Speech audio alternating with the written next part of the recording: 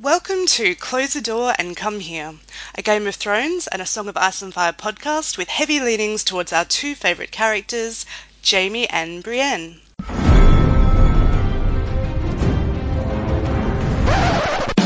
There was a bear, all black and brown and covered in hair. From there to here, from here to there, the bear made it fair. I am YD, Yellow Delaney on Tumblr, and tonight I am joined with two of our regular crew, Chicky. Hey, this is Chicky. I am Chikrin on Tumblr. And Comma.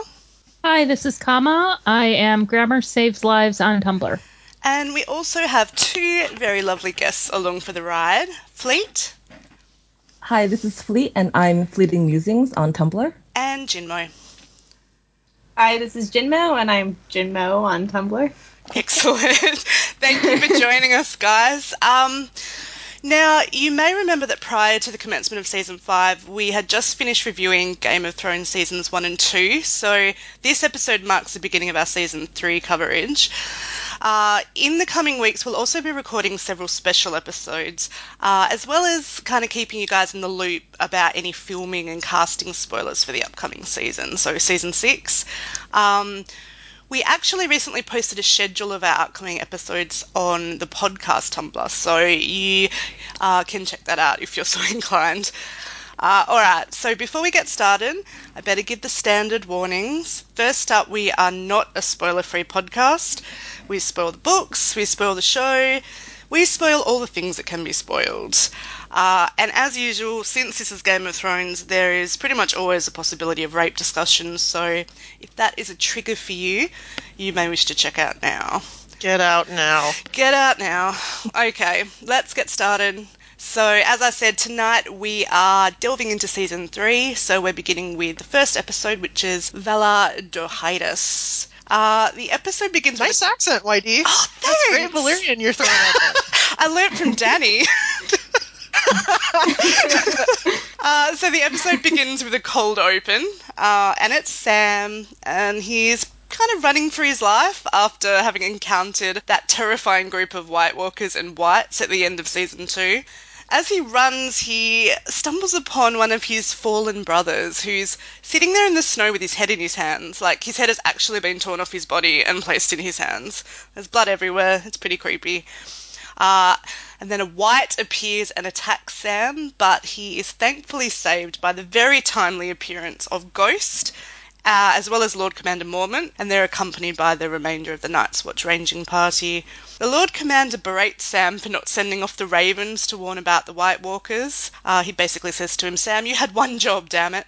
And then the group heads back to the wall. Lord Commander says, they need to get word out about the impending apocalypse. I forgot this. I forgot that they had Ghost, play Sam's bodyguard even back at this point. I had completely forgotten about this. I don't know about you guys. Yeah, I was actually trying to remember when I was watching whether or not he was... I can't actually remember how this went down in the books. I seem to recall that Sam actually did get some ravens off for a start, but... Yeah. Yeah. And I'm like, didn't he? This is based on the prologue for Storm of Swords, right? Which is Is it like Chet and someone? Chet, yeah. Or no, Chet's the prologue for Oh no, that's a Game of previous... Thrones. No. No. Chet's Chet is the Storm of Swords. the Storm of Swords. Okay. I think so, yeah. Yeah, so whoever it is, I think Sam actually does get the ravens off. Yeah, although... It's an interesting sequence. I feel like he got some off, and the initial ones were talking about, it's all going well at the Fist, everything's okay. And I'm not sure that he actually gets any off that warn of the White Walkers and the Whites. I think he ends up sending a bunch of ravens, but they don't have any messages attached. I could be completely misremembering I like how we're this. obsessed with this raven thing. Well, I remember there was some discussion at the time about how the show was making Sam look really inept, and and I'm thinking, well, he kind of is a little bit inept. I mean, I don't know. I didn't have a huge issue with his portrayal. Yeah, I don't either. I mean, they show him surviving this, which makes him look not totally inept. Actually, Right. And he does go on It's to funny, kill a White Walker. I remember hearing an interview with John Bradley, who plays Sam, talking about this scene where he has to run. And he asked them, I forget what the thing was, but he asked them how long he was supposed to have been running, and it was hours or something, and he had actually been running for a couple minutes, and he was already exhausted because it's in the snow and he's wearing all this fur. Yeah. But it was fun. It was funny watching. Oh, this is the one where they were chasing him on the. Was this the scene where they were chasing him on that cart? Oh, that's right. TVs or something chasing him, right? Yeah, and he was afraid of falling because if he did, then he would get run over. Oh God, that's perfect. sad. It's like the fear is real. The fear is real. Alright, let's move along to the next scene, which is John. So we're still north of the wall. And Ygritte's with him. She's leading him through Mance Rayder's wildling camp. And she's sort of defending him from the other wildlings who aren't particularly happy that he's there, but she's also taunting him at the same time, which I think is a pretty good... sort of. It's a pretty good summation of their relationship, generally. There's actually this cute little moment when a giant passes them by and John sort of stares at him in wonder. I was a bit sad it wasn't 1-1, but I still thought it was cool. And you know what was interesting is, remember in Season 5 where 1-1 is, greatly offended by the fact that he's being stared at? Apparently that's not just him, it's all giants. They don't like it. Lovely. Right.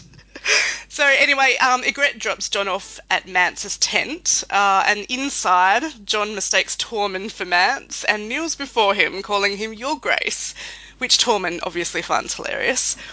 Mance then appears from the back of the tent, and he explains to John that the wildlings do not kneel for anyone. They then have a bit of a chat about John killing Corran Halfhand and what John's doing there. And Mance quickly concludes that John isn't there because he wants to be free from his Night's Watch vows, but because he wants to be a hero. I thought it was a pretty good exchange. I mean, when I had initially seen this scene, I hadn't read the books yet, so I remember liking Mance immediately, and Tormund too. And I remember feeling pretty engaged with the Wildling story at that stage. What did you guys think? Well, they cast my TV boyfriend there. Well, not my TV boyfriend. They cast Kieran Hines? He was Captain Wentworth and Julius Caesar, and I was very excited. And I realize he has not. He's a kind of bulked up a little bit, but he's still, he's a fine. He could still get it from you. Yeah. Is that what you're saying? Awesome. Yep. I mean, I like Kieran Hines. I think for me, obviously having the book background, I could never really get a beat on where they were going with Mance, which is funny because I feel like they couldn't get a beat either.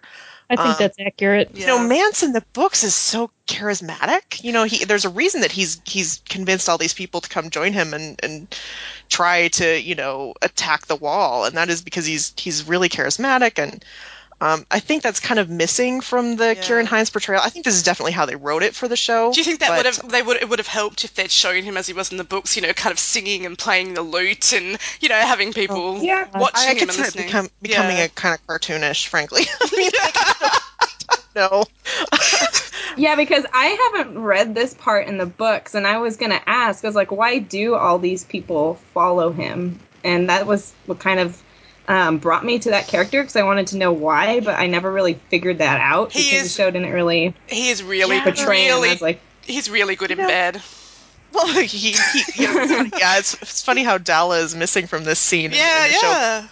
He's such an interesting character because he actually had stuck south of the wall and was present when Robert had come to Winterfell. Yeah, he was there at the feast, wasn't he? He was there. Yeah, he was there as bard. And the rationale for John being there, what John tells him, is totally different in the books, isn't it? He actually, because Mance is at the feast, and John actually says to him when he speaks to him at this stage in the show, he says, I'm here because did you see where they put me at the feast? Did you see where they put the bastard? That's quite a powerful kind of, I guess, indicator of society and how John does have reasons to not want to be in the Night's Watch and to sort of adhere by that society's standards. So obviously they couldn't do that in the show because Mance wasn't at the feast. He wasn't there at the time, so they changed John's reason for being there to him wanting to, what is it? He saw what was happening at Cruster's with the babies, and he's not there for that. He's there to protect life. I think Chicky, you hit on it. The reason he doesn't work so well is because they couldn't figure him out. Yeah. And that's, I think, and they cast an actor who has the chops and the gravitas to try to pull it off. But because they never had any real conviction with who this character was and what they wanted from him, I think that translates to the screen. Yeah, you know, that's it. It's interesting the way that they ditched him so early in season 5. You know, they didn't at all do Mance's dance arc. And season 3 is funny this way because you can tell that they hadn't fully talked things through with George yet about where everything was going. I think they knew some of the major stuff even back then, but you know, we know that after season 3, after they'd shot season 3, I should say, they had this long sit-down conversation for like several days in New Mexico with George and learned everything. Both Benioff and Weiss and Brian Cogman was there as well. But of course, obviously they wrote and shot season 3 before that. So they cast people like Mance and Edmure and the Blackfish with really good, you know, fairly recognizable actors, clearly intending to do something with them that then they later completely dropped and decided not to do. Yeah. So I think they fully intended to make Mance a much bigger character in season 4 and in season 5, probably maybe even into season 6. We don't know what's going on in the books, how long Mance survives. But yeah, I think this is just one of those things where they just didn't have a good beat on it, and they kind of changed their minds with what they were going to do. Yeah, I mean, I think which is unfortunate because incredible casting. I mean, Kieran Hines is a great like Com just said, he's great. He is great, yeah. I think in a way they obviously understood that he was an important character, and I think they thought he would be a bigger player, but as you say, they weren't really sure what to do with him. I think their reading of the character wasn't particularly good. So, yeah, instead of getting this really charismatic, powerful leader type character. As I said, I hadn't read the books when I initially saw this scene, and after reading the books, I had pretty big issues with Mance and also with Tormund. I think I discussed it a little bit when we were doing season 5 about how Tormund comes across quite, I don't know, kind of cardboardy in comparison to his book counterpart, who's really funny and, again, another charismatic kind of character. So, yeah, I guess for the show watchers who don't read the books, these characters might be presenting okay, but yeah, for people who are more familiar with them via the books, not so much. But this was a great scene. I mean, everything about this scene is great. Yeah. Yeah, it's really good. Well, going on to a not-so-great scene, in my opinion. We've come to our first sex position scene of the season, and we had to wait a whole 12 minutes to get there. Thankfully, it's a quick one. I know, that's what she said. So anyway, Bronn is enjoying the lavish attentions of a prostitute who seems to encourage audience participation, inviting Bronn to remove her small clothes with his mouth. Alas, before he can, they are interrupted by Pod, who tells Bronn that Tyrion requires his presence. It is a matter of life and death. So, I don't know if you guys have anything to say about that one. It's a pretty quick scene. We'll move along. I mean, it is what it is. It's sex what position. You nailed it in the description. It is what it is. All right, so we're on to Tyrion now. And poor guy's locked himself away in his chamber, which is pretty understandable considering that, you know, one of the Kingsguard tried to off him during the Battle of the Blackwater last season. Cersei knocks on his door and manages to convince Tyrion to let her in. Once inside, she mocks his new accommodations, then quickly gets down to business. She says that she's heard Tyrion has arranged a meeting with Tywin, and she wants to know why. Turns out she's worried that Tyrion will slander her to their father, just like he did when they were children at Casterly Rock, and Cersei had a young servant girl beaten so badly she lost an eye. Any thoughts on this one? I love that Tyrion has a reputation as being the tattletale in the family. I mean, he is the little brother, so isn't that kind of his role? Yeah, it is. I'm from a bigger family. I'm from a family of 4 siblings, and there's always one. There's always a tattletale, so I totally recognize this moment. But it's funny because knowing Tyrion and Tywin's relationship, it's like, why are they afraid of Tyrion being a tattletale? It's like Tywin, I don't think he would take Tyrion so Right. seriously if they have this Yeah. such negative relationship. Yeah, Tywin doesn't respect Tyrion at all, so why on earth would he respect anything that he has to tell him? Exactly. That's what I put. I was like, it's like they're acting like kids, and she's just like, don't tell daddy on me. And That's exactly what's happening. But I think it does show like that Cersei's so paranoid, like even Yes. here, she's so worried about, what's gonna happen with her and what he might say and what that could mean for her. Yeah, which, she has good cause considering all the shit she's done while Tywin's been away. But you're right, I think it is a good indicator of her paranoia. All right. Well, while this is all happening, Tyrion and Cersei are talking. Bronn and Pod arrive outside Tyrion's chamber. It's being guarded by Meryn Trant and another of the Kingsguard, whose name I'm not sure who it was. Anyway, Bronn is thankfully spared from having to fight his way through to Tyrion as Cersei suddenly exits the room. So then we cut to Bronn and Tyrion enjoying a nice little stroll along the waterfront, and Bronn tells Tyrion that if he's going to continue protecting him, he's going to need more money. Tyrion says to him, he seems a little offended. He says, "I thought we were friends." And Bronn replies, "We are, but I'm a sellsword. I sell my sword." Which sounds a lot saucier than it actually is. Another quick little scene. I miss Tyrion and Bronn, you guys. I miss Yeah. this oh, dynamic. I know. I love that bromance. You don't miss Jaime and Bronn in Dawn? I like Jaime and Bronn. Yeah, I know. I don't miss them in Dorne, but Yeah. I think that Bronn pairs up well with anyone. you're not wrong. You're not wrong. No. All right. We're moving across to another place now, and it's Davos. And he's survived the Battle of the Blackwater, kind of. It seems like he's washed up on a rock that's sort of in the middle of the ocean. And the poor guy's not looking very good either. His skin is very dry. It's covered in lesions from exposure. Thankfully, a ship appears on the horizon. Davos is saved, or is he? A small boat reaches him, and a man on board asks him whom he serves. And Davos hesitates for a split second and then says he serves the one true king of Westeros, Stannis Baratheon. Thankfully, that was a secret password, and the guy throws out a rope for Davos. I like this scene a lot. I mean, this is such a Davos thing to do.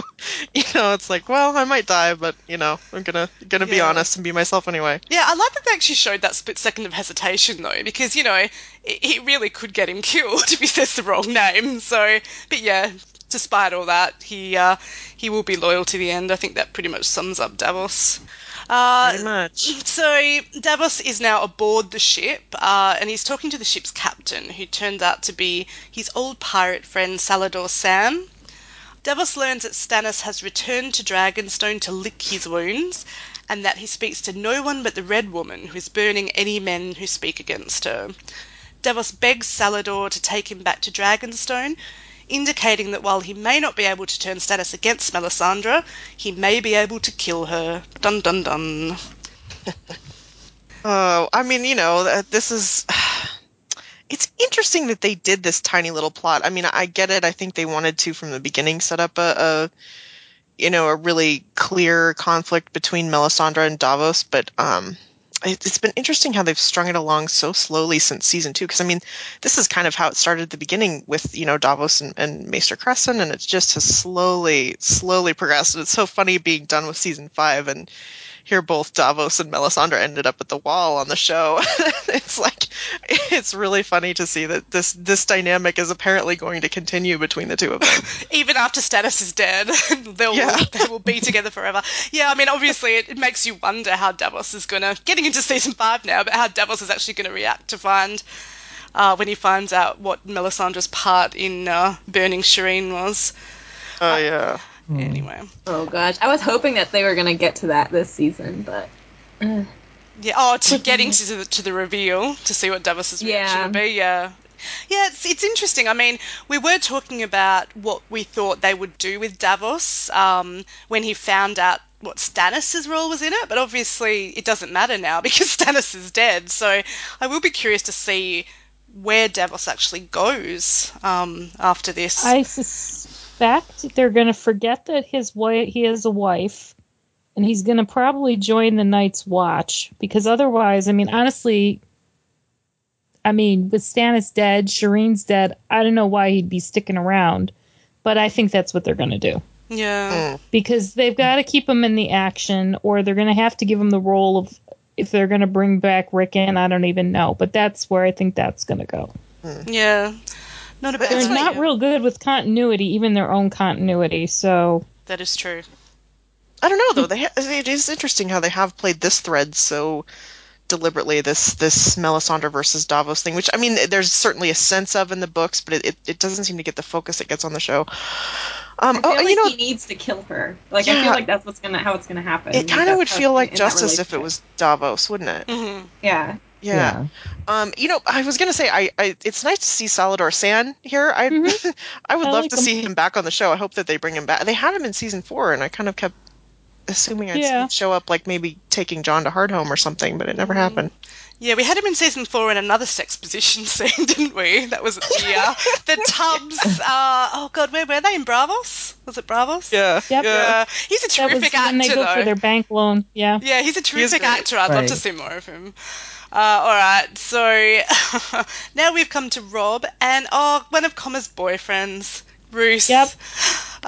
So Rob and his men have arrived at Harrenhal, and it's pretty well deserted, but for 200 slaughtered Northmen. So what happens here? I assume the mountain up and left and basically put all the prisoners to the sword. I assume that's what happened. Did we actually see that? I don't think we did. We don't. It's funny that you asked that, because Yeah. I was going, what happened here? Did I miss something at the end of last season? And I don't think we did. I think they're just hoping you'll fill in the blanks that these were prisoners. That it must have been the mountain, because didn't Tywin leave the mountain there? Yep. Yes. Yeah.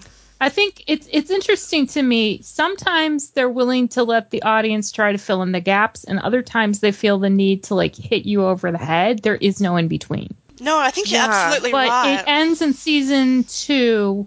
The Harrenhal bit ends with, at least as far as who's in charge, as Tywin leaves the mountain in charge. Yeah. So I assumed, and then having read the books, that what had happened was that the mountain had left his own special stamp on things. I think Rob told Bolton that it was the mountain before they entered. Oh, did he? Yeah. I kept rewinding that scene over and over again because I was confused as well as to what happened. Well, it's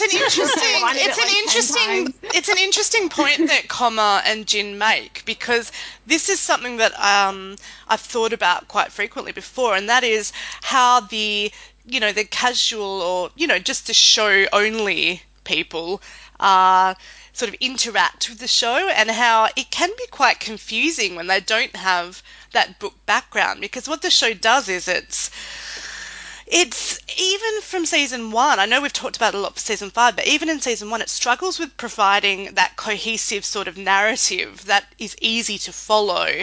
So I think sometimes for the people who just watch the show and haven't read the books, they do tend to get confused. And I see it with my own family and friends who only watch the show. If you watch with them, you'll often have to field several questions about what exactly is going on. And I think this scene, this scene is like a prime example. Thing. Yeah. Yeah, it's what I call the question pause. We have to pause the show so I can answer the question to fill in the blanks about what's happening in the scene. Yeah. But the thing is, we didn't even know what was happening in this scene. Well, no, I can infer what's happening, I'm assuming. I mean, what happens in the books? Is it Amory Lorch? Yeah. Who abandons... I think he abandons Harrenhal. I don't even think they try to put up a defense. All that stuff is quite a mess when they get there. Well, because, see, in the books... Well, because Arya's there for the transfer. Well, yeah, and Arya helps release the northern prisoners, right? Right, because she's... there's that whole weasel soup thing. Which they totally bypassed in the show. And then she becomes Roose Bolton's cupbearer. Mm-hmm. Which they also got rid of. Although, honestly, if people think Tywin should have recognized Arya, of all people, I think Roose should have recognized Arya. But, yeah, but there's no... This is, the show cut all of that out, so I think they did the best they could with what they had done. All right. Well, anyway, we get Kyber. they do get Qyburn. I will briefly mention that Rickard Karstark is there too, and he's standing with Roose and they're kind of surveying the dead, and Karstark isn't happy at all. You know, he's really still grieving the death of his son, and he is furious that Jaime has been set free, unsurprisingly. And Roose assures him that Jaime will be found and brought to justice. And in another part of I think they're across the courtyard, we've got Robb, and he tells his men to find Catelyn a chamber that will serve as a cell. Talisa chides Robb for locking up his mother, but Robb stands firm, saying, she freed Jaime Lannister.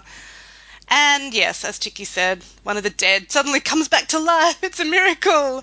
And it's everybody's favourite mad scientist, Qyburn. Maybe I they was should a have just little left him there. surprised at the time. I remember when I first watched this going, man, that's a lot of focus on Qyburn. But they have really played up his character on the show. I totally get it, because he is somebody that is kind of fun to dig into. I mean, he's so weird. I do feel like, though, kind of towards the end of season 5, they really were playing up that kind of mad scientist, almost caricature-y type of role for Qyburn. But I don't mind. As you say, I find him really entertaining to watch. He's an interesting character, that's for sure. Oh, and very well cast. I like they did good. the way they went with this. Who is? Do you know who the actor is? Who is the actor? No. I feel like Comma is on Internet Movie Database. Anton Lesser? Yes, I am. I am looking it up. Anton Lesser. Anton Lesser. Yeah, well done, I Chicky. thought so. All right. Awesome. It's Anton Lesser. So from Roose now to another one of Comma's boyfriends, and it's the meeting between Tywin and Tyrion, and it's about as awkward as you would expect. Tywin is really not impressed with how Tyrion handled his appointment as acting hand of the king, saying that Tyrion wasted his time bedding harlots and drinking with thieves. Tyrion, for his part, he seems really quite upset that Tywin didn't visit him when he was recuperating from his battle wounds, and he actually said as much to Cersei earlier in the episode. And he also tells his father that he deserves recognition for his part in them winning the battle. And then he asks him for what is his by right, Casterly Rock. Tywin is willing to offer Tyrion better accommodations and in time a suitable wife, but then he says there is no way in hell that he would mock the family name by giving Tyrion Casterly Rock.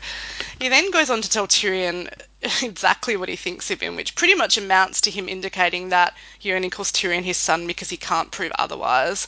It's pretty brutal. I actually thought this was a terrific scene, though. What did you guys think? Mm-hmm. Oh, yeah. I'm reminded of from Mad Men. There's a quote one character says when she says to her husband, she goes, "Oh, honey, don't go to the well. There's no water there." And it's like you're kind of like looking at these kids going, your father is Tywin Lannister. You know what he's like, and yet you go expecting, different results. Yeah. And that's exactly what that... And Cersei has a scene later on in the season where it's the same thing. They want his approval, his approbation, his all that stuff. And they have to know intellectually that is not going to happen with Daddy, and yet they keep. Well, because children will. Yeah, I think it's an interesting dynamic to look at, because I think, as you say, children almost always seek the approval of their parents, and even when they have thoroughly learned otherwise, it's that kind of hope that never really dies, I think, and it's really beautifully portrayed here with Tyrion, because, you're watching it and you're thinking, why on earth would Tyrion be upset that Tywin didn't come and see him when he was wounded? I mean, surely he knows by now that, how Tywin is, and he doesn't care about him, he doesn't respect him. In fact, he thinks he's, what does he say, an ill-made, spiteful little creature. And he can't prove that he's his, but god damn it, if he could prove that he can't prove that he wasn't his, but if he could, god damn it, he wouldn't recognise him at all. And we do have that scene, I don't know which season it is it later this season or in season 4, where Tywin basically says, I could have left you to die as a baby, and I would have. It's at the end of this season. Yeah, so, I mean, it's pretty clear how Tywin considers Tyrion and what he thinks of him, and yet Tyrion, being his child, never really wants to give up that hope that his daddy will care for him. It's really quite heartbreaking. Yeah, it's like that scene just with Go Cersei, ahead. he said like he's like I'm sure father loves me. I'm sure he cares about me. It's like he's trying to convince himself because he knows Yeah. it's probably not really true. It's hard to Yeah, watch. I think that's absolutely right. And just quickly getting back to the scene generally, and I think the reason why it played so well is because if you go back to the books, this scene is lifted almost entirely from Yep. the book. And I think it showed, like, that the dialogue was almost exact. So this is one of the things that the show adapts well when they kind of very closely stick to the source material. And obviously, you've got Peter Dinklage and Charles Dance who will do anything justice, pretty much. All right. So next scene, we're still in King's Landing, but now we've got Sansa and Shay, and they're standing by the waterfront. There seems to be a lot of waterfront shots in this episode. I noticed as I was watching. They're standing by the waterfront. They're playing this little game where they guess the destinations of the ships leaving port. Or I should say Sansa's playing the game and Shay is basically ruining all her fun by refusing to play. And then Littlefinger appears, ruining everyone's fun. And he asks to speak to Sansa alone. He informs her that he recently saw both her mother and her sister. And there's this little beat where you can see that Sansa is really, really delighted to hear that Arya is still alive. I thought it was a really neat little reaction. Uh, Sansa then pleads with Littlefinger to take her home, and after some faux hesitation on Littlefinger's part, he agrees to make the necessary arrangements. And we have Shay. She's watching all of this go down from a distance when Ros approaches her and advises Shay to watch out for Sansa. Littlefinger cannot be trusted, telling us what we already know. This was a good little scene. Yeah. I have issues with the well, the one thing I thought they did kind of nice was they set it up the way Littlefinger is. Like, he doesn't exactly say he's seen Arya, because I don't think he actually knows. He's just holding that out there to see how she reacts, to see what she knows, because that's what Littlefinger does, and I like that.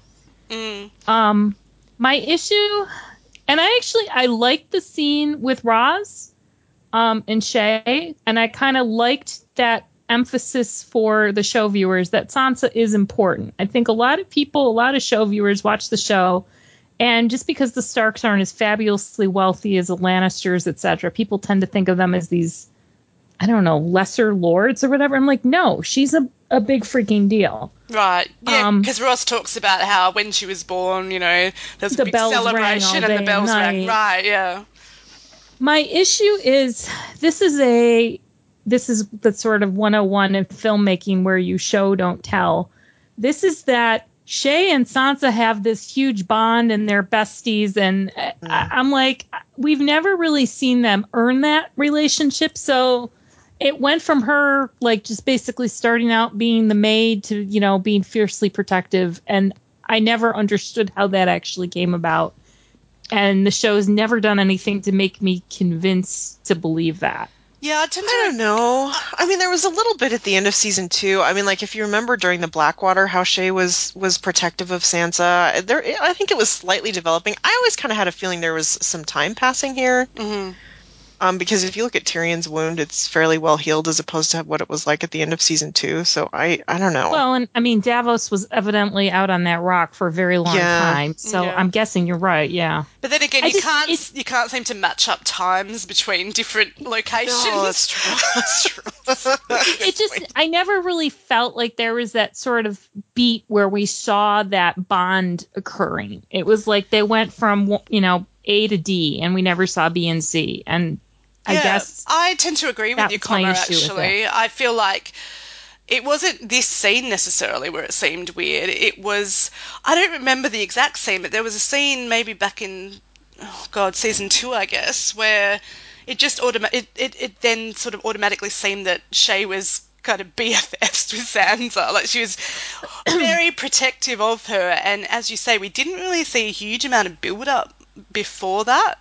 So yeah, I'm with you. I don't think that it was particularly well developed in that respect. That said, I do enjoy the dynamic between Shay and Sansa very much. I do like the fact that Shay feels very protective of her. I just wish it had been developed a little bit better.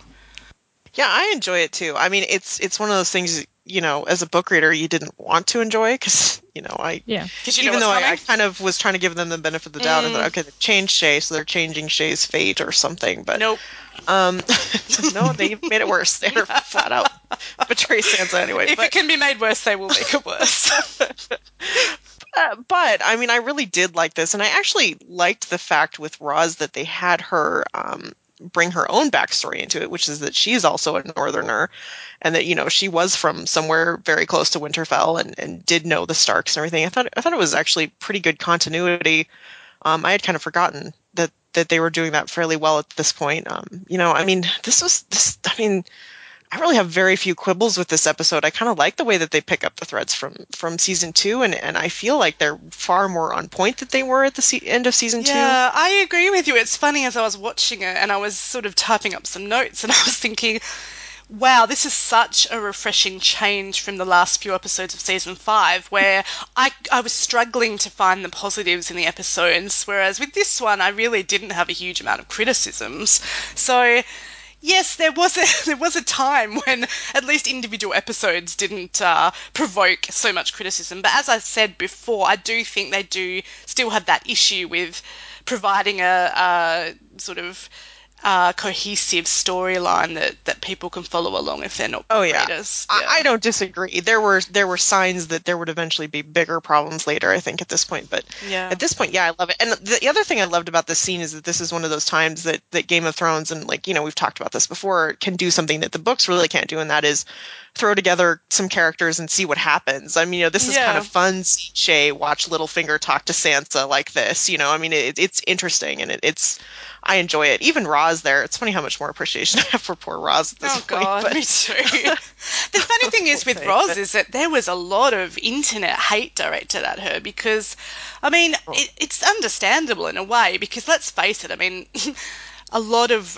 Roz's job was to really provide that sort of sex positioning type stuff. But yeah, I think it, Found her much more interesting when she was dressed. yeah, I liked her this Yeah. season. I really did. Yeah. And I thought I was actually okay with her development for the most part. I mean, I thought it was well done. And, I think it was nice to have that insight into what Littlefinger was planning and doing and that little bit of suspense. I thought and I liked Esme Bianco in this quite a bit.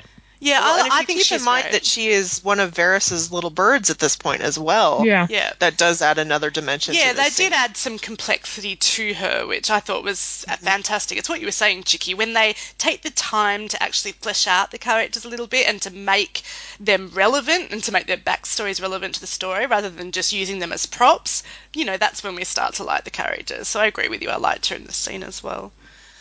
All right, let's move along to our very favourite character. It's Dany and Jorah, and they're on a ship. And they're watching the dragons kind of flying around. And Drogon actually does this, I think it's Drogon, does this neat little trick where he swoops into the water, catches a fish, then throws it in the air and kind of roasts it before he catches it again. I actually thought the effects were pretty good with the dragons in this scene. They were. Yeah. Anyway, so Dany, as they're watching the dragons, Dany says to Jorah that whilst the dragons are getting bigger, they're not growing fast enough, and she's going to need an army. Jorah replies that they're going to be in Astapor by nightfall, and the Unsullied are the greatest soldiers in the world. Unsurprisingly, Dany's not super keen on buying slave soldiers.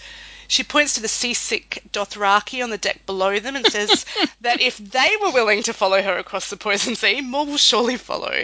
And Jorah says to Dany that she's going to need to prove herself strong to gain the loyalty of a true Khalasar. This is so beautiful. I remember the first time I saw this, I was like, wow, it's so funny after watching season 5 where, I mean, I don't know if you guys experienced this watching this season 3 episode, but I was like, oh man, the production values have gotten so much better even from here. And I remember how good this felt at the time. Yeah. But I love this scene on the ship. I love everything about it. This was a really good interaction between Dany and Jorah. I mean, I feel like this is peak show Dany right here. I don't know about you guys, but like this early like season 3 stuff is, I think, some of her best. And her story is so clear at this moment. Like you so clearly understand what's happening with her, and I think that helps a lot. Yeah, I mean, it is in a your nice ability to trait. enjoy it. I think one of the big factors in that is her characterization is consistent. It's relatively consistent in this season. And, we spent a lot of time last season, season 5, talking about how she seemed, a little bit, a little bit. She kind of seemed, I don't really want to use the word schizophrenic. You know what I mean? Yes. She didn't have a consistent personality. She was all seemed over the to, place. right? Yeah. She was all over the place, and that really did. I don't know. It provided some confusion. I thought, even amongst book readers, I wasn't really sure where she was coming from half the time. So you're right. Her I think goals are so clear at this point, Yes. as opposed to later, and obviously she's just so much better when she's playing against Ian Glenn. I don't know. Amelia That is and so Ian true. Glenn are the best combination that Amelia has. I don't know what else to say. You're right. You're right. I mean, we've said it before, and I think even when we were talking back in season 1, when we had the scene with her emerging from the pyre with the dragons, was that season Yeah. 1? Yeah, I think it was. Yep. Yeah, and Yeah. that End is of season 1. yeah, that would have been a scene that would have seemed quite comical, with the little dragons hatching and one's hovering over her arm. But, she's with Ian Glenn, and Ian Glenn somehow manages to elevate all the material and even the actors around him. So I think you're right. Amelia does work a lot better when she's sort of facing Ian Glenn. And Yeah. that Well, is- and when she has really clear problems, I mean, it's very obvious, she's got the sick Dothraki, and she's got the dragons who are playing and clearly Yeah. getting bigger. They're bigger than the last time that we saw them, quite a bit, actually. Yeah. And I really like this setup. I remember watching this whole episode and really being happy with the whole thing, and this Yeah. just brought it all back. I think that's the thing, like, the time. yeah. I was on a booze cruise once when I was in college. It's really reminded me of that. Story all the time. Dothraki throwing up. Chicky's like, wait a minute, I've been there. Their vomit looked like top ramen. Oh god! Oh god! Alright, so let's move along to God, comma, how many boyfriends do you have in this show? Okay, it's Stannis. Yay! Well, I have to have a lot because they keep killing them off. True. Don't worry, I think Roose might last for a little bit longer. Alright, so what's happened is Davos has obviously convinced Salador to return him to Dragonstone. And as expected, Davos finds Melisandre by Stannis' side, and he is not happy. Davos tells Stannis and Mel that it's not cool to burn men alive simply for believing in different gods. Mel tells Davos that she is not his enemy, and that she would have in fact saved Stannis' men from burning on the Blackwater if only she'd been allowed to go with them. That worked out so well when she failed to save Stannis' men from burning when Ramsay attacked their camp. Oh god. Anyway, Mel Hindsight is 2020. Yes, so Stannis. Mel then references Davos' dead son, which provokes Davos into pulling a knife on her. And Stannis orders his guards to throw Davos into the dungeons. And as he's being dragged away, Mel tells him she will pray for him. So nice of her. It was. But man, you're right, Chicky. They're really playing up that sort of antagonistic nature of their relationship, aren't they? Well, yeah, I was going to say, I actually forgot. They do have great chemistry. Maybe that's part of it. Liam Cunningham and weren't they in a movie together where they played lovers?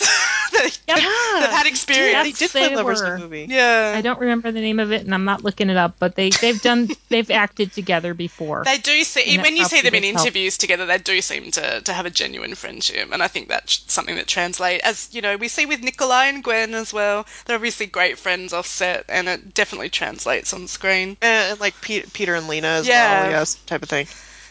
Yeah. Oh, this is it's tough dealing with the characterization of Stannis even at this point. I mean, they were having him burn people for religious reasons, which it's like he would intend to execute someone and then he would let Melisandre burn them, but it's like he was not burning them because they didn't believe in R'hllor or anything in the books. And when I look back on this, I was watching it and I'm like, this is the first hint that they never got this guy. Yeah.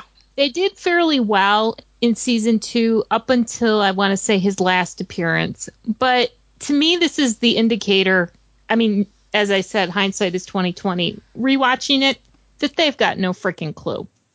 Because as Chicky just said, I mean, he has had people burned, but it's because, they were already going to go. The uncle or cousin he has burned, and they do it on the show. It's because the guy was basically trying to broker a deal with Tywin. Well, he has him executed for treason. He just allows Right. Melisandre Yes. to burn him as the method of Right. There's a execution. reason. Yeah. And Yeah. at some point in, I think, Dancer, one of the leaked chapters of Winds, she wants to burn people to, like, help him out. And he's like, pray harder. No, we're Right. not doing that.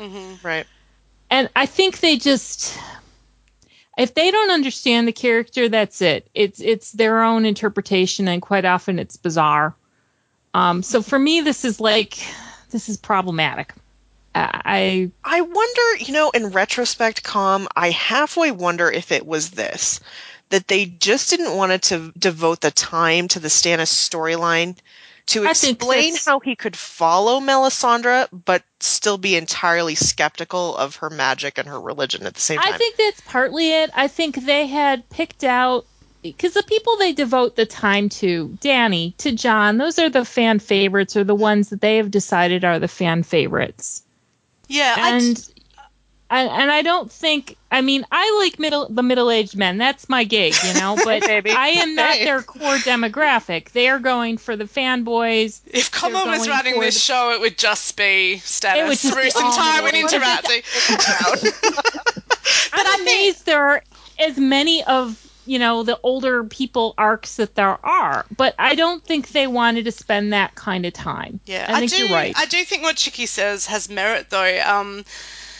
I think it again. I'm agreeing with her. Yeah, I think she's absolutely right. Yeah, I think it again comes down to them not being good with those shades of grey. Because as Chicky was saying, they didn't really want to show how someone like Stannis could follow a religious zealot, essentially. I mean, he's meant to be this really rigid guy who's into justice and doing what's right, and then again he's somehow following this woman who doesn't, well, she has her own code, I guess, but yeah, she's not really into those kind of things. And it's something that I think would probably require a lot of thought and time to adapt properly. And I think you're right. I think they probably just gave up on it.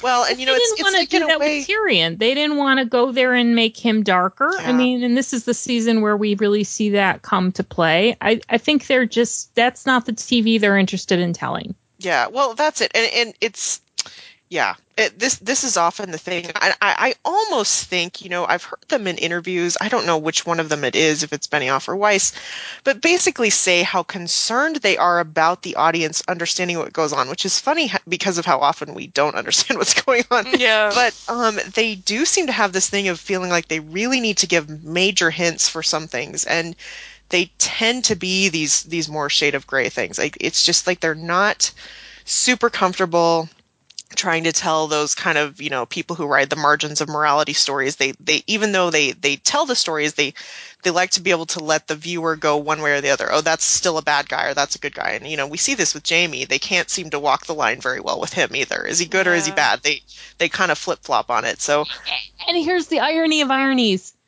Are they on CBS? No. Are they on ABC? No. Are they even on AMC? No. They are on HBO, a network that, of all of the networks out there, capable of, with an audience base capable of appreciating morally compromised, interesting, dynamic, complex characters, it's this network. You're right. And you know what else I would add to that is, of all the things to adapt, why do you go to A Song of Ice and Fire if you're not comfortable dealing with these very gray people? Because that's the whole... That's kind of the point. I mean, everybody's gray, and everybody who isn't gray is getting grayer. I mean, look at, like, say, even a Brienne in the books. I mean, she's probably about to get super gray in the next book. I mean, like, that's just what George does. I don't know. It's one of those things I guess we just have to accept. I don't know. It's gonna be cool in the books when Brienne starts killing people, because in the show she's already a remorseless killing machine. Stone Cold. Sorry, Jinmo, were you going to say something? I forgot what I was going to say. Sorry. I think. Yeah, I forgot. All right. Yeah. So again, this is something that, I mean, has been an issue, I think, from the very beginning, and you do see it really, really clearly with, as you say, the morally grey characters, the characters like Stannis, the characters like Jaime. They don't really seem to know quite how to present them. I think they think that they're portraying them as grey, but it just isn't Yeah. translating well. Yeah, I think you're right. And it's kind of like what Comma was saying. They either bang, like sort of hit you over the head with something, or they kind of just neglect to present it all together. They can't seem to find that kind of happy medium where they're presenting a sort of more ambiguous scene, I guess, and letting viewers come to their own conclusions. Anyway, let's move along. So we're back at King's Landing now, and we have Joffrey and Marjorie in litters being carried through the mean streets of Fleabottom. Marjorie decides to get out of her litter and bless the small folk with her presence. She finds her way to an orphanage, and she stops to talk to some of the children who lost their family in the battle, telling them that their fathers gave their lives to defend the city, and from now on the Crown will take care of them. The scene ends with Joffrey staring at Marjorie from behind the bars of his litter, looking very confused indeed. So, obviously this is Marjorie trying to gain the public's favour. And obviously it's a show insert because we see so little of Marjorie in the books. But I think we've talked about this a little bit before. I think what the show has done well is kind of give more insight into Marjorie's character and the intentions of the Tyrells, I think, in general. And obviously I think Natalie Dormer plays a part as well because she's so brilliant. But yeah, I think the writing for Marjorie is actually pretty good at sort of presenting her as more of a... Well, they've done a good job of fleshing her out. They've had to. Yeah. They've made her a bigger character. You understand. I understand it in the show. It really has made sense the way that they set Marjorie and Cersei up against one another. Yeah. And pulling Marjorie's character to the forefront on the show actually makes a lot of sense. I think it's one of the better adaptation choices that they've made, actually. And this is a really great visual shorthand for some of the difference between Marjorie and Cersei, seeing Marjorie out amongst the people and touching orphanages. That's it, isn't it? Even with show Cersei characterization, you have no trouble understanding that this is something Cersei would never in a million years do for any reason, so... Well, we see it really clearly in the next scene. So what's happening is there's it's one of those awkward dinner parties that we love so much. We've got Cersei and Joffrey. They're sitting down with Marjorie and Loras, and they're having a meal together.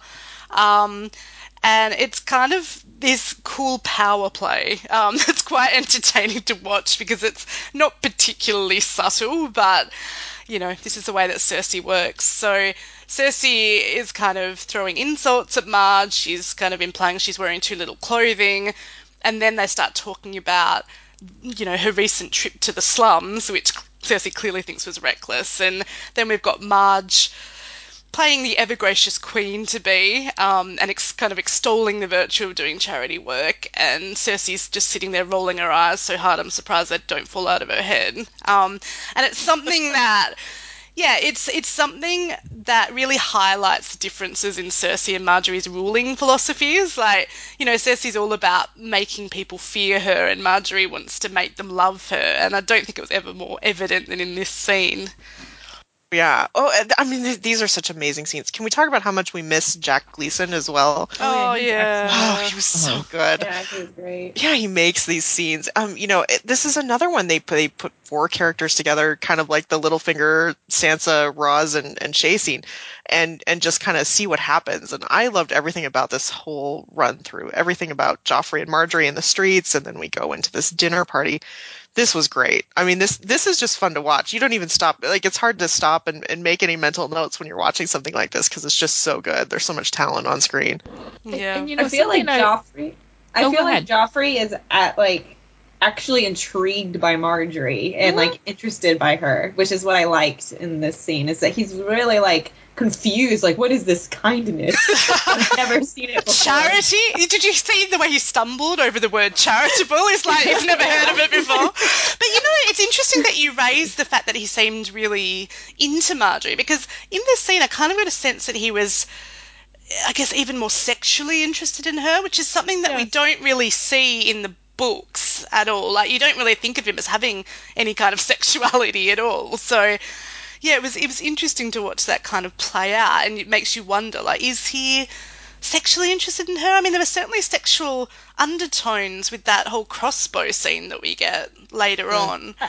I think it's a combination of things. I think he's wanting to be a man and get away from Cersei, who wants to hold on to the apron strings and the power as long as possible, and he doesn't want this.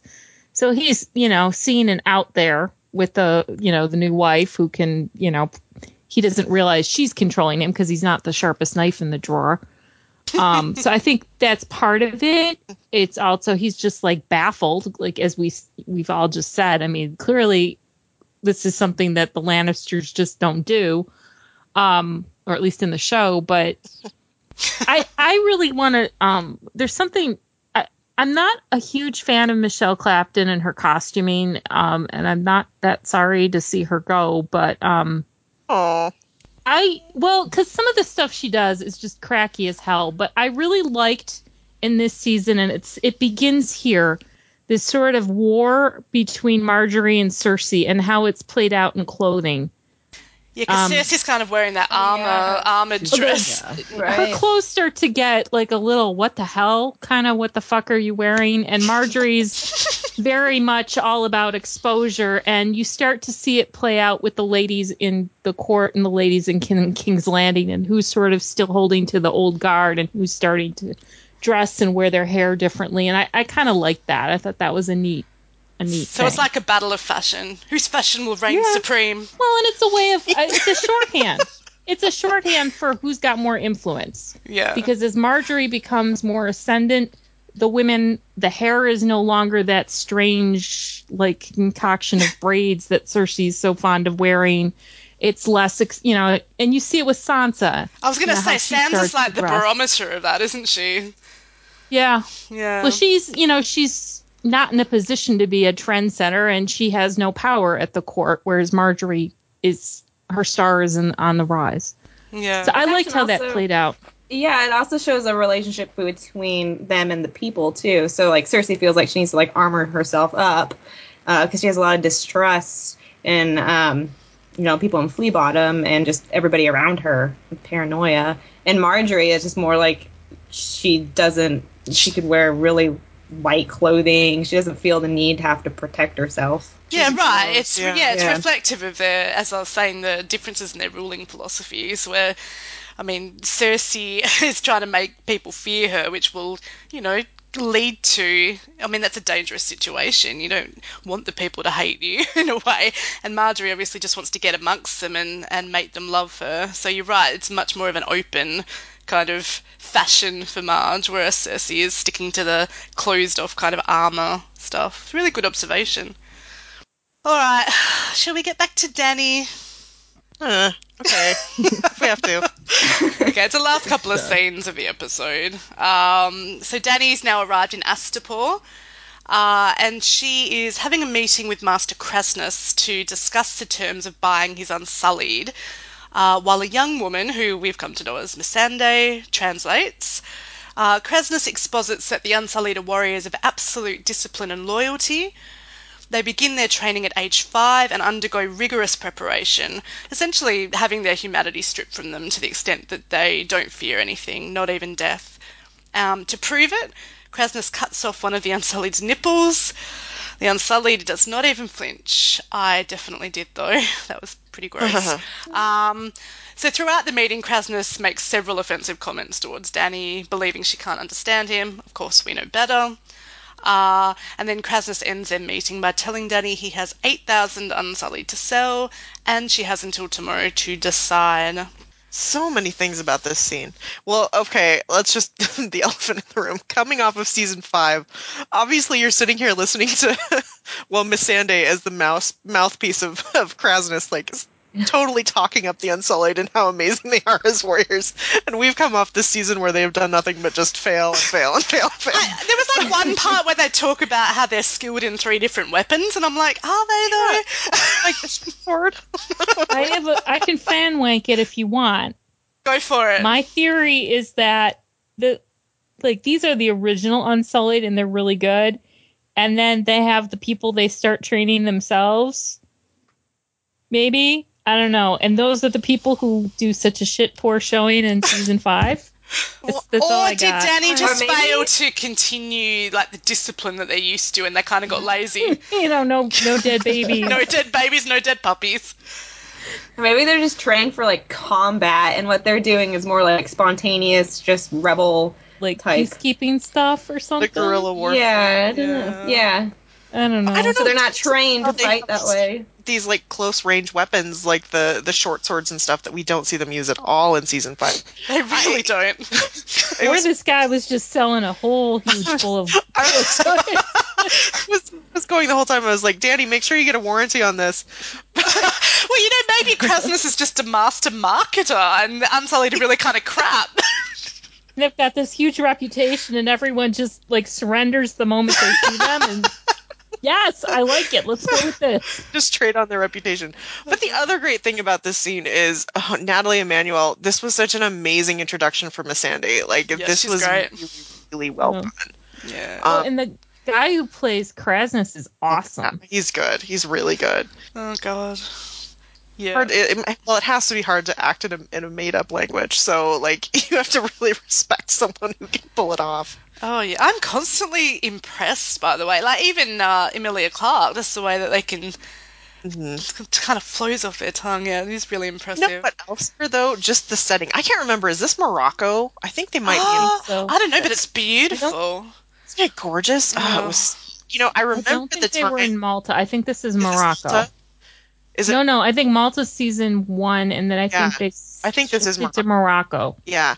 Anyway, I mean, I remember at the time just going, "Wow, this is so amazing," and it's amazing to think how much farther we've come just in production value since then. Yeah. But it still holds up beautifully. These were some really impressive scenes to me. Well, speaking of, when we flick to the next scene, so it's post-meeting, we've got a scene of Danny and Jorah, and they're walking along the water. Everyone's walking along the water in this episode. Yeah, it's really, really gorgeous. They're discussing whether or not to buy the Unsullied, and unbeknownst to them, they're being followed by a mysterious hooded man. Dun dun dun. There's a sweet little girl, and she throws a ball towards Danny, and Danny smiles and picks it up. And at the same time, the hooded man lunges towards Danny with a knife. Of course, it turns out that the little girl is not so sweet. She is, in fact, one of the Carthane warlocks, or a warlock child, I guess. And the ball that she threw at Danny opens to reveal a manticore, which is a creature whose sting means instant death. The mysterious hooded man easily dispatches the manticore, saving Danny's life. And it turns out that he is Sir Barristan Selmy, former Kingsguard to Robert Baratheon, and before him to Danny's father. Barristan drops to one knee, pledges Danny his loyalty, and offers her his service. And that is the end of that scene. So I think in retrospect, I'm okay with this change, the way that they introduced reintroduced Barristan, or introduced him into Danny's storyline. They dropped the entire thing of Barristan going Arstan kind of undercover, Whitebeard. and the Arstan Whitebeard thing, where he was, basically spying on Danny, trying to get a feel for what kind of person she was before he committed. He just appears to just kind of jump in with both feet here, but. I'm fine with it in retrospect. I think they really gave him a pretty heroic opening here with her. He saves her life. He's spotting a threat. I think so too, and I feel like they really couldn't have. I mean, they could have, I guess, but if they had gone with the whole Arstan Whitebeard thing, it would have been kind of difficult to conceal his identity to viewers. Like, it's not something that would play so well, I think, on a visual medium. So I'm totally fine with them skipping that. I mean, they need to streamline these stories, and I don't think that particular story, whilst it was interesting to read, I don't think it added a huge amount to the actual narrative. So I think it was great, and I think you're right. I think it was a really great intro. It does give the scene itself, the scene as a standalone. It does give it kind of a Deus Ex Machina type of feel, a little bit, which I don't love, but you understand it as an adaptation. I don't know. I don't know. Did you guys watch this before you read the books? What was your initial read? Do you remember? I, at this point, was caught up. I think I marathoned after season 2. if I hadn't finished, I think I was caught up, or I to hadn't the read the point where I knew books he at was this. Barristan, Yeah, I hadn't and read I the was books. totally fine with it. Yeah. I was okay with it. I mean, I don't recall having any huge issues with it. I mean, I think you're right. It was, it was quite coincidental that he happened to be there right at that time just to save Danny. But yeah, I don't Reminds remember. me of some other coincidences that we will Right, see later. right, yeah, which seems to be a continuing trend with this show. But yeah, at that time, I don't recall having any huge issues with it. I think it was great, actually. I actually remember enjoying Danny's stuff at this stage. I don't remember having a big issue with her at all. Blasphemy. Anyway, all right. So that pretty much brings us to the end of the episode. We do have a couple of questions. If you guys are keen to answer a couple, Depends on what the questions are. I think you know. So the first one is actually a question that was sent to Chicky on Tumblr, but we liked it so much we thought we could discuss it on. Did you actually forget that, Chicky? I thought you were just like playing coy. No, I really didn't remember. Oh, God. Anyway, so we liked it so much we thought we could discuss it on the podcast. And the question is, do you think Jamie really deserves Brienne and vice versa? What do I you think this guys was on my bingo card. Doesn't deserve sure it her. is. She should be with Hyle. This is a classic. It's What just such a Jinmo's good- talking about, Yeah. your bingo card, which is so funny. Well, that's is it. I think basically this a is collection. such. I was just going to say, I think this is such a great question because when you've been in fandom for any length of time, you will undoubtedly see people vehemently arguing that Brienne is too good for Jamie. And they'll often try and match Brienne up with someone else, like Hyle Hunt, for example. And it's really confusing to me because I think that we can all agree that Brienne wants Jamie, right? Like, she wants him with the fire of 1,000 suns. I mean, when they're separated, she thinks about him constantly. It's often in a sexual or a very romantic kind of context. Jamie's replacing Renly in her dreams, and when she's having the fevered dreams, he's replacing Red Ronnet, who was, the boy she was supposed to marry. And another neat little thing is she also tends to associate Jamie with her home. We see that when she's sick and having her fever dreams, he's her safety, he's her rock, and she loves him and she wants him sexually. So, to me, if you like a character, surely you want what's best for them, which is what they want. You'd want them to be with the person they want to be with. So that's what I think Brienne deserves, I mean, she spent her entire life feeling shunned and rejected. I think she deserves to get what she wants for once. Yeah, And it's not like Jamie doesn't care for her in return. That's the thing. Well, no, it's that's like, it. It's like with Renly, he was just, civil to her, friends with her, but Jamie, genuinely cares about her. So I don't see why it's so wrong to have, I don't think Jamie doesn't deserve Brienne. Well, especially since he's on, a character growth, too. He's not going downhill. Yeah. I mean, to kind of play off of what you're saying, Jin, I mean, there's kind of this weird aspect to it where it's is this Super Mario Brothers? It's do you have to win the game to earn the girl or something? I mean, Yeah. there's this really strange patriarchal overtone to this idea of being worthy of someone.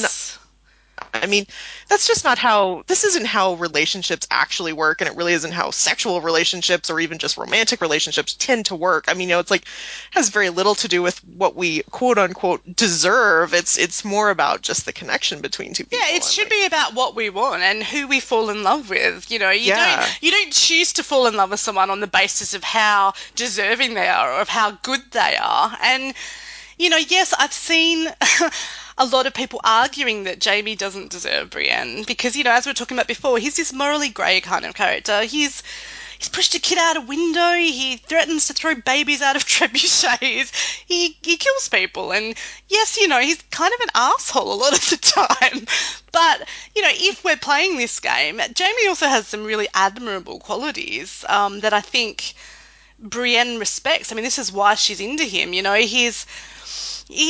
He may be morally grey, but he has this code of honour that sees him playing the hero a lot of the time, saving people from rape and from bears and seeing him also be quite benevolent in peace talks. I mean, we see that a lot in Feast, where he's really doing an admirable job of making peace in the Riverlands. And I don't know, while Jamie does love fighting, we know from the books that he really hates violence simply for the sake of violence. He hates senseless violence, and he only wants to fight fair. Um, I guess when talking about Jamie and what he deserves, I think what's most important is Jamie doesn't really love many people, but when he does love someone, he loves them so completely and so unconditionally that he'll die to protect them. And to me, that is something that Brienne deserves. And I think that's something that Yeah, makes... he wouldn't treat her badly. Well, I He mean... wouldn't treat her horribly, so I don't... Well, I mean... Yeah, he loves her. But the thing is, yeah, like I was saying, I don't even think you need to validate the relationship by saying that like one of them is even like worthy of the other. It's like Yeah. what you guys were saying already, that it's just about them connecting and wanting to be together. So all of these are just used as arguments to sort of be like, oh, she's better off alone, or Well, that's deserves it. better. Well, Like, I hear that all is the actually time. it. And Kyle is less of an asshole. She's better off with him. well, you I know don't what's know. interesting is I actually had this discourse with someone on Reddit I don't know when it was, like a week or two ago, who was basically saying, I don't understand why feminists want Brienne with Jamie because, being a feminist, surely it's better for Brienne to be alone than to rely on a guy to validate her. I was just like, Oh my God. from a feminist perspective, at least from my point of view, it should be about the woman's choice. And if Brienne wants Jamie, then the more feminist thing to do is to let Brienne have Jamie, not to say to tell Brienne what she deserves or what's best for her. I agree. And honestly, what other guy is there in Westeros for Brienne that would treat her with an ounce of respect? Heil ho. Like, Jamie respects her and cares for her. That's all you really need. Yeah. Anyway, it was an interesting question. I thought that was a good one. Take your concern trolling somewhere else, Anon.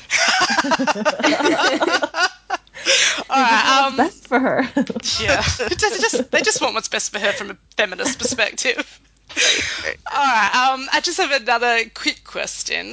This one came from Billy via email, and Billy actually sent a longer email as well, so I'll get Comma to read the rest of the email when we do the thank yous. But her question is, so she says, I have a theory I want you to discuss. In the show, they have made some necessary changes to Brienne's character because she's a grown woman and not a girl in her late teens.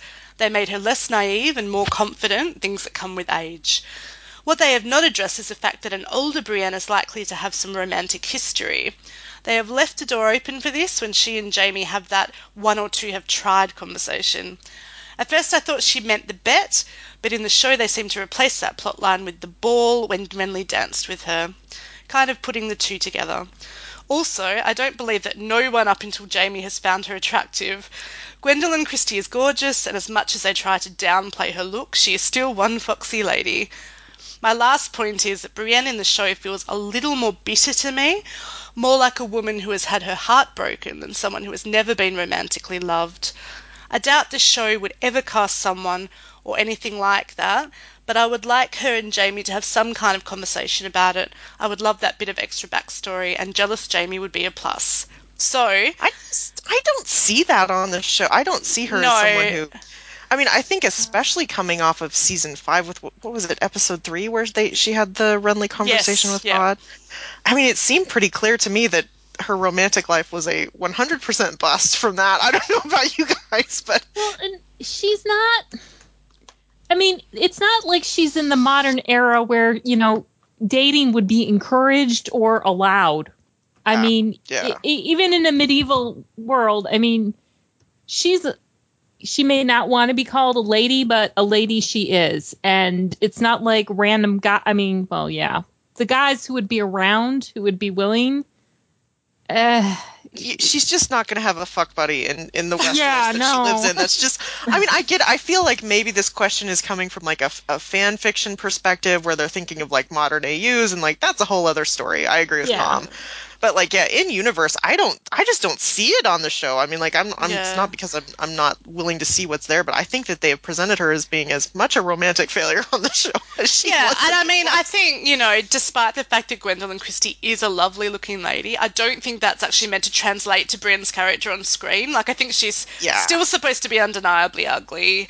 They're trying. They're trying. Yeah. They think they're making her trying. ugly. They can't, but they're trying. They're trying. Well, I think Billy's making two very good points that is part of the problem with translating this show to television.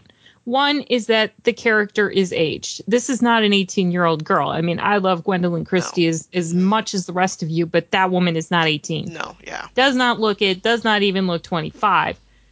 And modern viewers, and we've seen that with the other characters. We've seen that with Arya and Sansa. Modern ordinary viewer looks at that person and makes a judgment call based on their own perspective. So that's number one.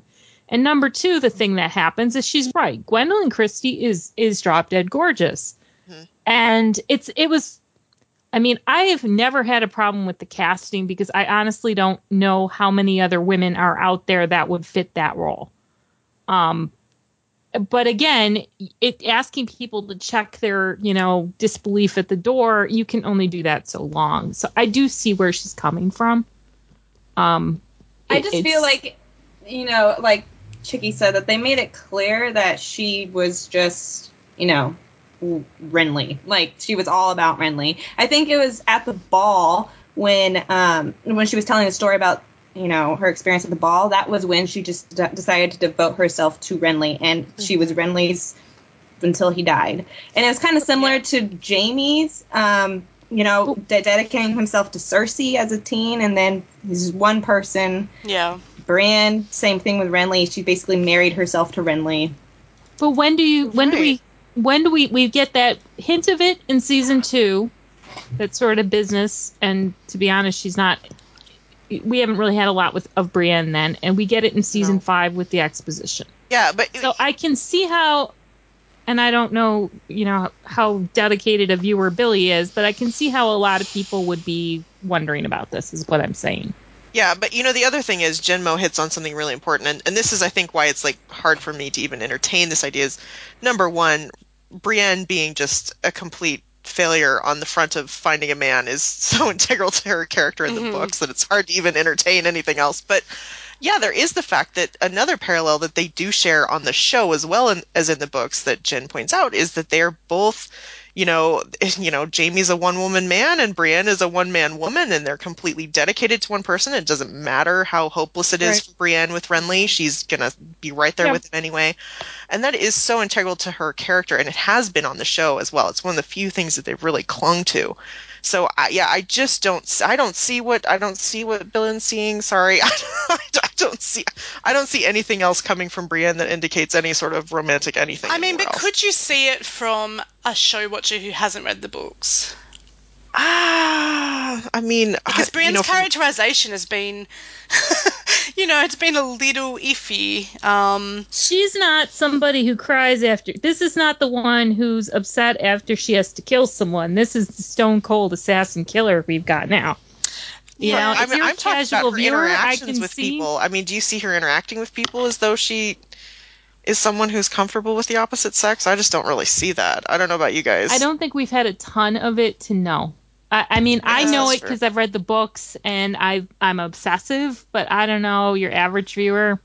I think a lot of this stuff washes over them. Yeah, We've I think talked there are a about lot of it. people who have social anxiety who are very abrasive and they still have relationships. So I don't know whether or not you can sort of rely on that kind of interaction to determine whether or not someone's had previous romantic relationships. So, I mean, basically what I'm saying is I can see it from a show only watcher point of view. But yeah, for people who've read the books, it's just beyond belief that Brienne would have engaged in, I guess, more of or have more of a romantic past. It's a door that's closed. It's just a door that's closed to her. That's just Only Jamie can open she that is. door. I'm not saying only Jamie can open the door. Shh, let me have Part this. of the beauty of Jamie and Brienne's relationship, though, is just how Brienne has given up all hope of ever finding a romantic connection with someone because no one has ever accepted her for who she is. I mean, Right. she doesn't think it's even possible for her. You can tell. Well, that's what It's part of the makes... reason why she was so dedicated to Renly, I Right, think. that's what makes Jamie so important, because we actually do see little instances of Brienne thinking that maybe this is a possibility. Like in the books in Feast, where she's considering what she might have to do to get Jamie to comfort her. That's something that to me would indicate that she thinks that there might just be a little bit of a chance for them, which is something that she probably has never really considered before, even with Renly. It's part of the Right. beauty of it, is that you can see that this is a first for her. So Yeah. Yeah, it's like Renly was a safe kind of crush or a Right, love he because it was was never going to happen. Yeah, he was like a superficial kind of, as you say, a safe, this... she was rejected with Renly. She was already rejected with Renly. Right, she have couldn't be to worry about rejected rejection. again. Well, Yeah. and he was a teenage girl's first crush. I mean, it's a whole different thing. I mean, now she's an adult woman. I mean, when you're presumably however old she is when she starts crushing on Renly, I mean, I can see how that could happen. Yeah. Jamie is a mature love. Well, Jamie's a real love sort of. because there's actually the possibility of those feelings being reciprocated. Yeah. I think Brienne knew on some Right. level that those feelings with Renly could never be reciprocated, and so as Right. Fleet was saying, it's a safe kind of superficial love. All right, I think have we done that? Have we addressed that question? I think we've How done pretty excited well. were we to get some Jamie Oh and my Brienne stuff? god! I was so excited. Guys, we love these questions, and we particularly love Jamie and Brienne questions, so please, if you have any, please send them to us. Please, we're clearly so desperate, you guys. I mean, it's, in a season where we just come off a season where there was basically no Jamie and Brienne, we really, really needed this. So thank you so much for sending those in. Comma, you've got the thank yous? I do, and actually, it seems like our viewers are feeling the same frustration. These are thank yous from our last podcast. Poor Eon wasn't able to complete them. Live long. Already, your podcasts make me more happy than the shit show does at the moment. Well, it's shitty now ever since Jamie and Brienne were separated, let's be honest. I could bear through it even if I still had them on my screen, or if Jamie and Brienne grew as individuals like they were supposed to. God, that's in caps. I'm a book reader, still reading, as well as show watcher, and the only characters George should be killing off is D&D for fucking up his story. Oh no. I've got no clue what's coming next season, and I don't mean that in a good way. Okay. You gotta vent sometimes, we understand. Yeah, I totally, because, I never do that at all, no. And then our other comment was from, I hope I don't screw this up, Markans. Hi, thank you so much for doing the podcast. I only started to get into Game of Thrones recently, and tuning into you guys helped me catch up with a bunch of stuff. I'm kind of disappointed with how they handled Jamie's character this season, especially with his Dorne arc in general. Well, there's actually a question here. My question, why do you guys think they made Jamie still very much obsessed with Cersei instead of trying to move away from her? I feel like his character barely progressed. Hoping for a Jamie and Brienne reunion next season. And I think I speak for all of us when I say we are too. We are too. Sure. We really are. Clearly, obviously. Dying for We're it. dying. I think we're all gonna die when it happens. Probably. Finally. Or be dead when it happens, yeah. Yeah, I mean, we may be 80 years old. It's been 84 Oh my years. God. Is that everything, Comma? That is. Thank you for doing those. So if you would like to send us a review, a message, or even a question, we do love them. Please send them. You can email us at closethedoorand@gmail.com. We also exist in the Tumblrverse at closethedoorandcomehere.tumblr.com. And you can also tweet us at Door Podcast. If you really like us, you can rate and review us on iTunes. And if you really, really like us, you can sponsor us on Patreon at patreon.com/close the door. I think that's it. I'd just like to thank this week's panel, especially our fantastic guests, Jinmo and Fleet. Thanks, you guys. Yeah, thanks, Thanks guys. for having us. Thank So I guess that's all for this episode. Bye, everyone. Hooray for season 3. Bye. Hooray! Bye. Bye, everybody. Bye.